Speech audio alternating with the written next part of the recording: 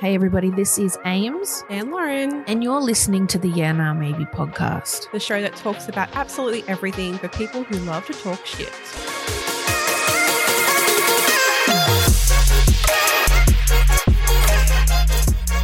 I want to talk about burnout today. Burnout. Yes. We were just saying something that I feel like most people have experienced or are currently experiencing. It's excited to Lauren. Yeah, I know, right? I mean, yeah, I think when you're burnt out, I think you're more susceptible to illness as well, like colds, rundown, all of that type of stuff. I always wonder with burnout, is it linked to the view of always being busy in society? Is it the fact that we wear that busy as a badge of honor and we push ourselves, resulting in burnout? Yeah. Because we have no ability to see it and go, oh, and it's always too late. It's when you're at that point, you're like, I can't stand up or I can't think. Yeah. It's always at that extreme level when it comes to burnout. The other thing I think about is, why do we need all of the stuff that we're doing? Why are we doing so much? I think back to, the 1900s. Do people do this much shit? Probably not. Yeah, I know, right? What did you do? You worked on a farm or something? Yeah. I mean, they probably have different priorities though. Yeah. And different things happening. Probably the same diseases, but yeah, exactly right. But yeah, I think it's just different priorities really. Yeah. Did you actually know that there are 5 stages to burnout? I didn't know that. Okay. I think I'm currently experiencing all 5. Yeah. So you're at stage 5. Yeah. So I'll quickly tell you what they are. So you have stage 1, which is the honeymoon phase. And this is where we're often doing things to feel satisfaction, commitment, energy, and creativity. Okay. So it's kind of early on. And then when you go into stage 2, this is where stress starts to come in. And maybe you find yourself not being as optimistic and maybe you're being a little bit more uncertain and concerned. And you start to feel symptoms of stress affecting physical, mental, and emotional aspects of your life. Mm-hmm. Then you move to stage 3, which is chronic stress. And this is where your stress levels will get higher and higher and higher. And they're getting to the point where they're not able to be managed. Yeah, okay, yeah. Then we move into stage 4, and this is the official moment that burnout starts. The official moment. This is it. So the rest of it's leading you there. This is it. Yeah. This is where you're like, shit, I'm exhausted. And then stage 5 is habitual burnout. So this is, I'm here. I'm so embedded in what I'm doing. I can't fucking do anything. I have to keep going. I have to keep fulfilling. I have to keep doing and achieving. Yeah. Stage 5? Yeah, I think I'm actually at stage 5. Yeah, I think I've bypassed almost everything and then gone straight to stage 5. Yeah. Sean said the same thing. He feels like, working and studying and doing all this stuff. He's just at that point as well where it's almost like it doesn't matter how much sleep you get. It doesn't matter anymore. No. You could sleep for 24 hours. You'll still wake up and be like, exhausted. It's almost like being in a state of paralysis, I think, where it's you just move because that's what you have to do. And your body just responds to that as opposed to actually doing something productive and even productivity means rest as well. It's, I'm here today. She's like, I'm here physically, but mentally I'm a little bit maybe outside the room. And I'm tired. Yeah. I remember having it when I worked at the place I worked at for over a decade. And I remember just waking up every day was like a struggle. And I remember saying, I need a break. And I'm still on that break. Well, yeah, I mean, it makes sense. I needed a break from corporate. I needed to get out of that. And then I'm doing this now and I'm working so much more, so much harder.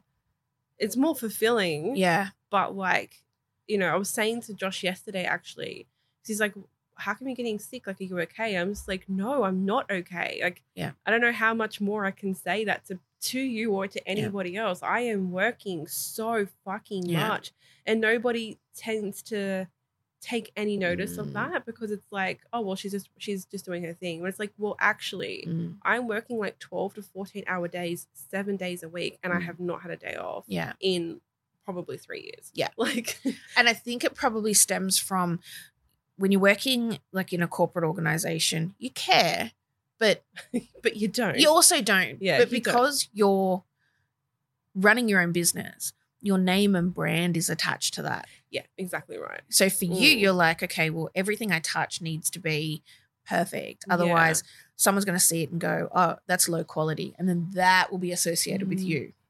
Yeah, exactly right. And it's just, I don't know. I'm a workaholic anyway. I have always been like that. I always will put my heart and soul into something until someone tells me otherwise. Yeah. But no one dares to tell me that for this, because it's my baby. Yeah, exactly. You know? Right. Yeah. I remember that, having conversations with managers where, you know, I was working on presentation packs and spending hours and hours and hours, you know, even down to the little things like all of the colors aligned, all the boxes aligned. And then I had a manager say to me one day, does anyone else notice this apart from you? Because he's like, I'm looking at this and I can't see what the problem is. And I'm like, yeah, but I created it. So I don't want to, like, not even the smallest of flaws unnecessary for me. No, well, it's true though, because you're always going to have that one person that will pick up on something that you just happen to miss. And then that's the thing that everyone focuses on and starts to talk about, especially in stupid corporate. Yeah. And then like you come back and you're like, well, I put like so many hours into that and I just happened to miss that one thing. Yeah. It's not worth it. Yeah. Like, I don't know, man. I can tell you all the shit I went through with corporate. Yeah. Like, I have experienced burnout a lot over the past like 10 years. A lot of it is now because but that's my own like detriment. That's my own fault. But a lot of it at corporate was because you have this thing in your head where you have to work hard to impress the people who are paying you. Yep. So then A, you can fight to keep your job, and B, to prove that you're worth what they're paying you, and if not more. And I remember the worst job that I've ever had in my entire life, and I don't care, I will tell everybody about this because that company deserves to burn to the ground. They treat their people like shit. And I was only there for 9 months, and by the end of it, I actually walked out on the day and never went back because the anxiety that I had, the burnout that I had, I was eating my feelings. Like, I was eating a lot because I was just so stressed. I was crying all the time. Oh, that's horrible. I was irrationally angry, like for no reason whatsoever. I would just snap at people. And it got to a point where it was so bad that I would end up feeling sick every morning. And I always thought I had a stomach bug. I was like, what's going on with my gut? But then it turned out it was anxiety. Yeah. But I remember every morning waking up sick and anxious. And then this one night, Josh goes, I was crying because I was like, I don't want to go to work tomorrow. And Josh goes, just don't. Just quit. Like, fuck it. Like, who cares? We're in a position where you can do that. And I was like, no, I can't. I can't. And then the next day I went into work and I was pulled into one of those stupid meetings, like the performance meetings. I said to her, you know what? You can go fuck yourself. Yeah, good. I'm like, here's your credit card. Here's your keys. Bye. Like, I can't do this. Yeah. You know, and she was like, oh, why are you leaving? You're like, do you want me to grab a mirror? Yeah. Look into it. Yeah. Oh, that's a whole different fucking story. I can tell you that. But that was probably the worst period in my life where I think I experienced the most burnout. Yeah. And then second to that was when I first started my business and I had no idea what the fuck I was doing. Yeah. And then 3 months in, I ended up with hypothyroidism and Graves' disease because I was working too much. Yeah. Yeah. And then that knocked me out for 18 months. Yeah. Yeah. Love that for me. Exactly. And on the performance review thing, I feel like organizations, doesn't matter how hard you work, they will always say, but you could have done this and you could have done that. That's exactly right. Yeah. And I remember many years ago, probably not that many, like maybe 5 years ago, outperforming everybody in the team, like running rings around everybody. Sat down for my performance review and my line manager said, everything's great except in a meeting 3 months ago, Oh my Lord. you screwed your face up. And and ideally someone was saying, who can do this work? And there was a lot of people in the room, and I said, my team can do the work. Mm. And I screwed my face up when I said my team can do the work. And I was being reprimanded for that in my performance review. That was the only thing they could find. Only fucking thing. And I copped a poor performance review because I screwed my face up once. Yeah. This is that meeting that I had with that manager. The only thing that she could find was when I asked you to move the company car down to the bottom level, you didn't do it straight away. And I was like, yeah, because I'm fucking busy. Like, who gives a fuck? It's a car. They look for anything to stifle promotion. Yeah. We used to get annual bonuses. They would look for anything not to give you the full amount or even close to the full amount. Everybody would walk away with 50%. Didn't matter how hard you worked. Yeah. Didn't matter. And I was putting in time around the clock. I was working on this IT implementation. I was working with people in Singapore, India. I think I had somebody in the United States, and I had there were points where the technology was experiencing difficulties, and they would say, "Oh, we need to get on a conference call now," and it'd be like 3 a.m. 3 a.m. Like stupid shit like that, or I'd be in class because I used to do class of an evening for my law degree, and I'd get urgent emails coming through at like 7, 8 o'clock when I'm sitting physically in class. This is urgent. This needs to be done now. And I'd be like, urgent according to who? And nobody's working at this time. Why are you forcing me to work at this time? Yeah, what the hell? Not at 8 p.m. at night. No. You get fucked. Severe burnout.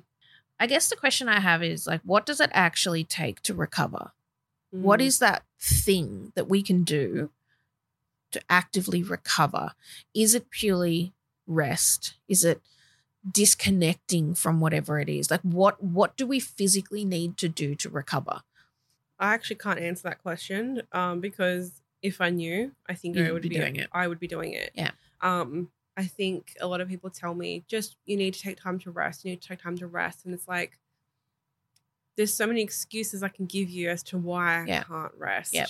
And unless my mind actually stops and switches off, I'm not going to rest. I can lay in bed all day. Yep.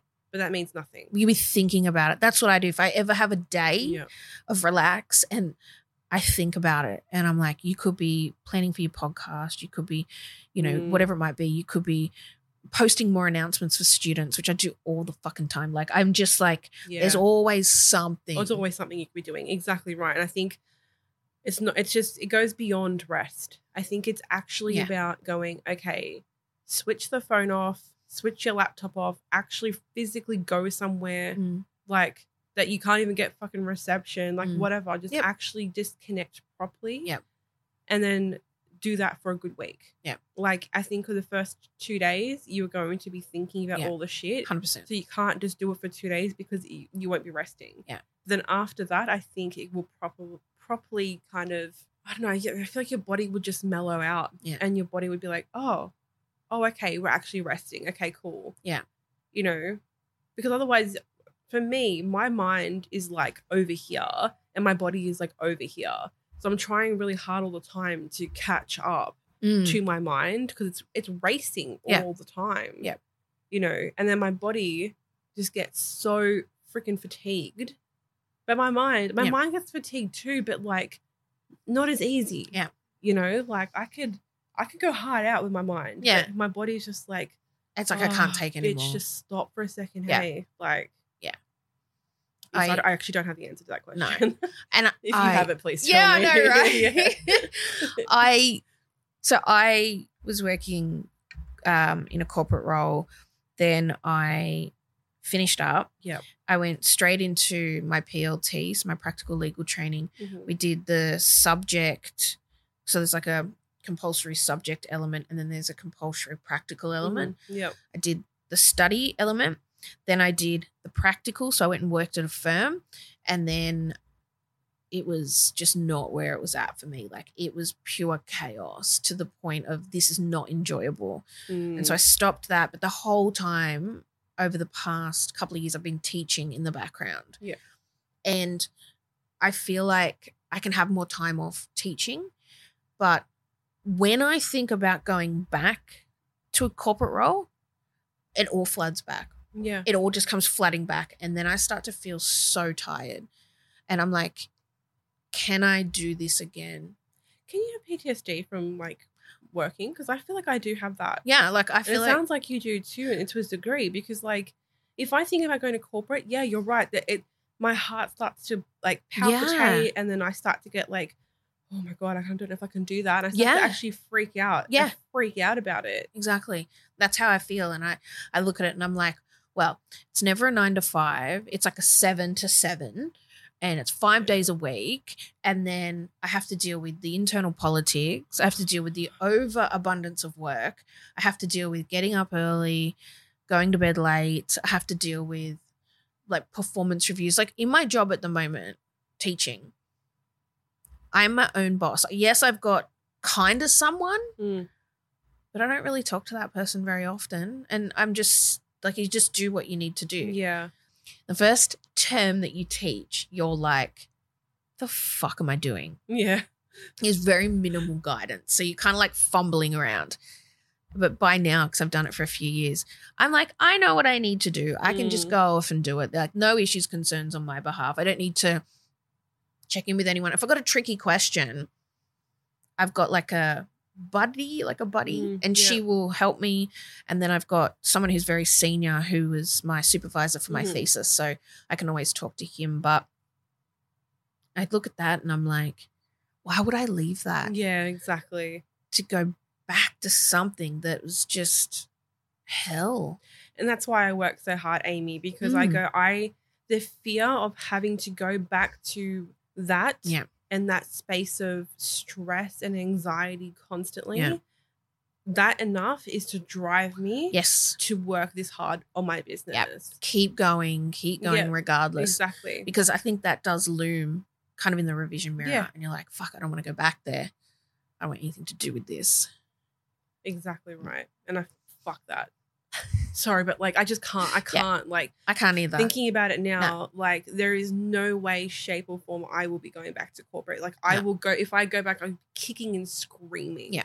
And I think I have learned enough about myself and boundaries now that I don't think people would want me in their corporate role because I would be the type of person. Same. I'm already the type of person before to speak my voice, but now I have such strong boundaries in place. Yep. And if I don't like the way something's going, I will tell you to shut the fuck up. Yep. I don't care.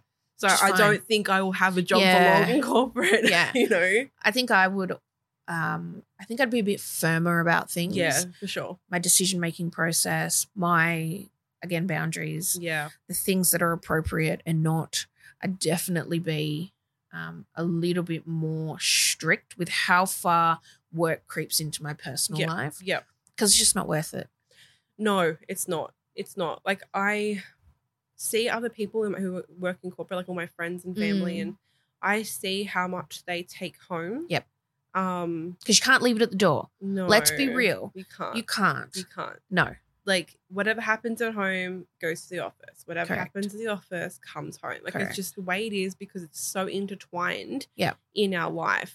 Like we spend most of our time at work, right? Yep. So if you're in a corporate role, you spend most of your time there. As if it's not going to leak in your personal life. 100%.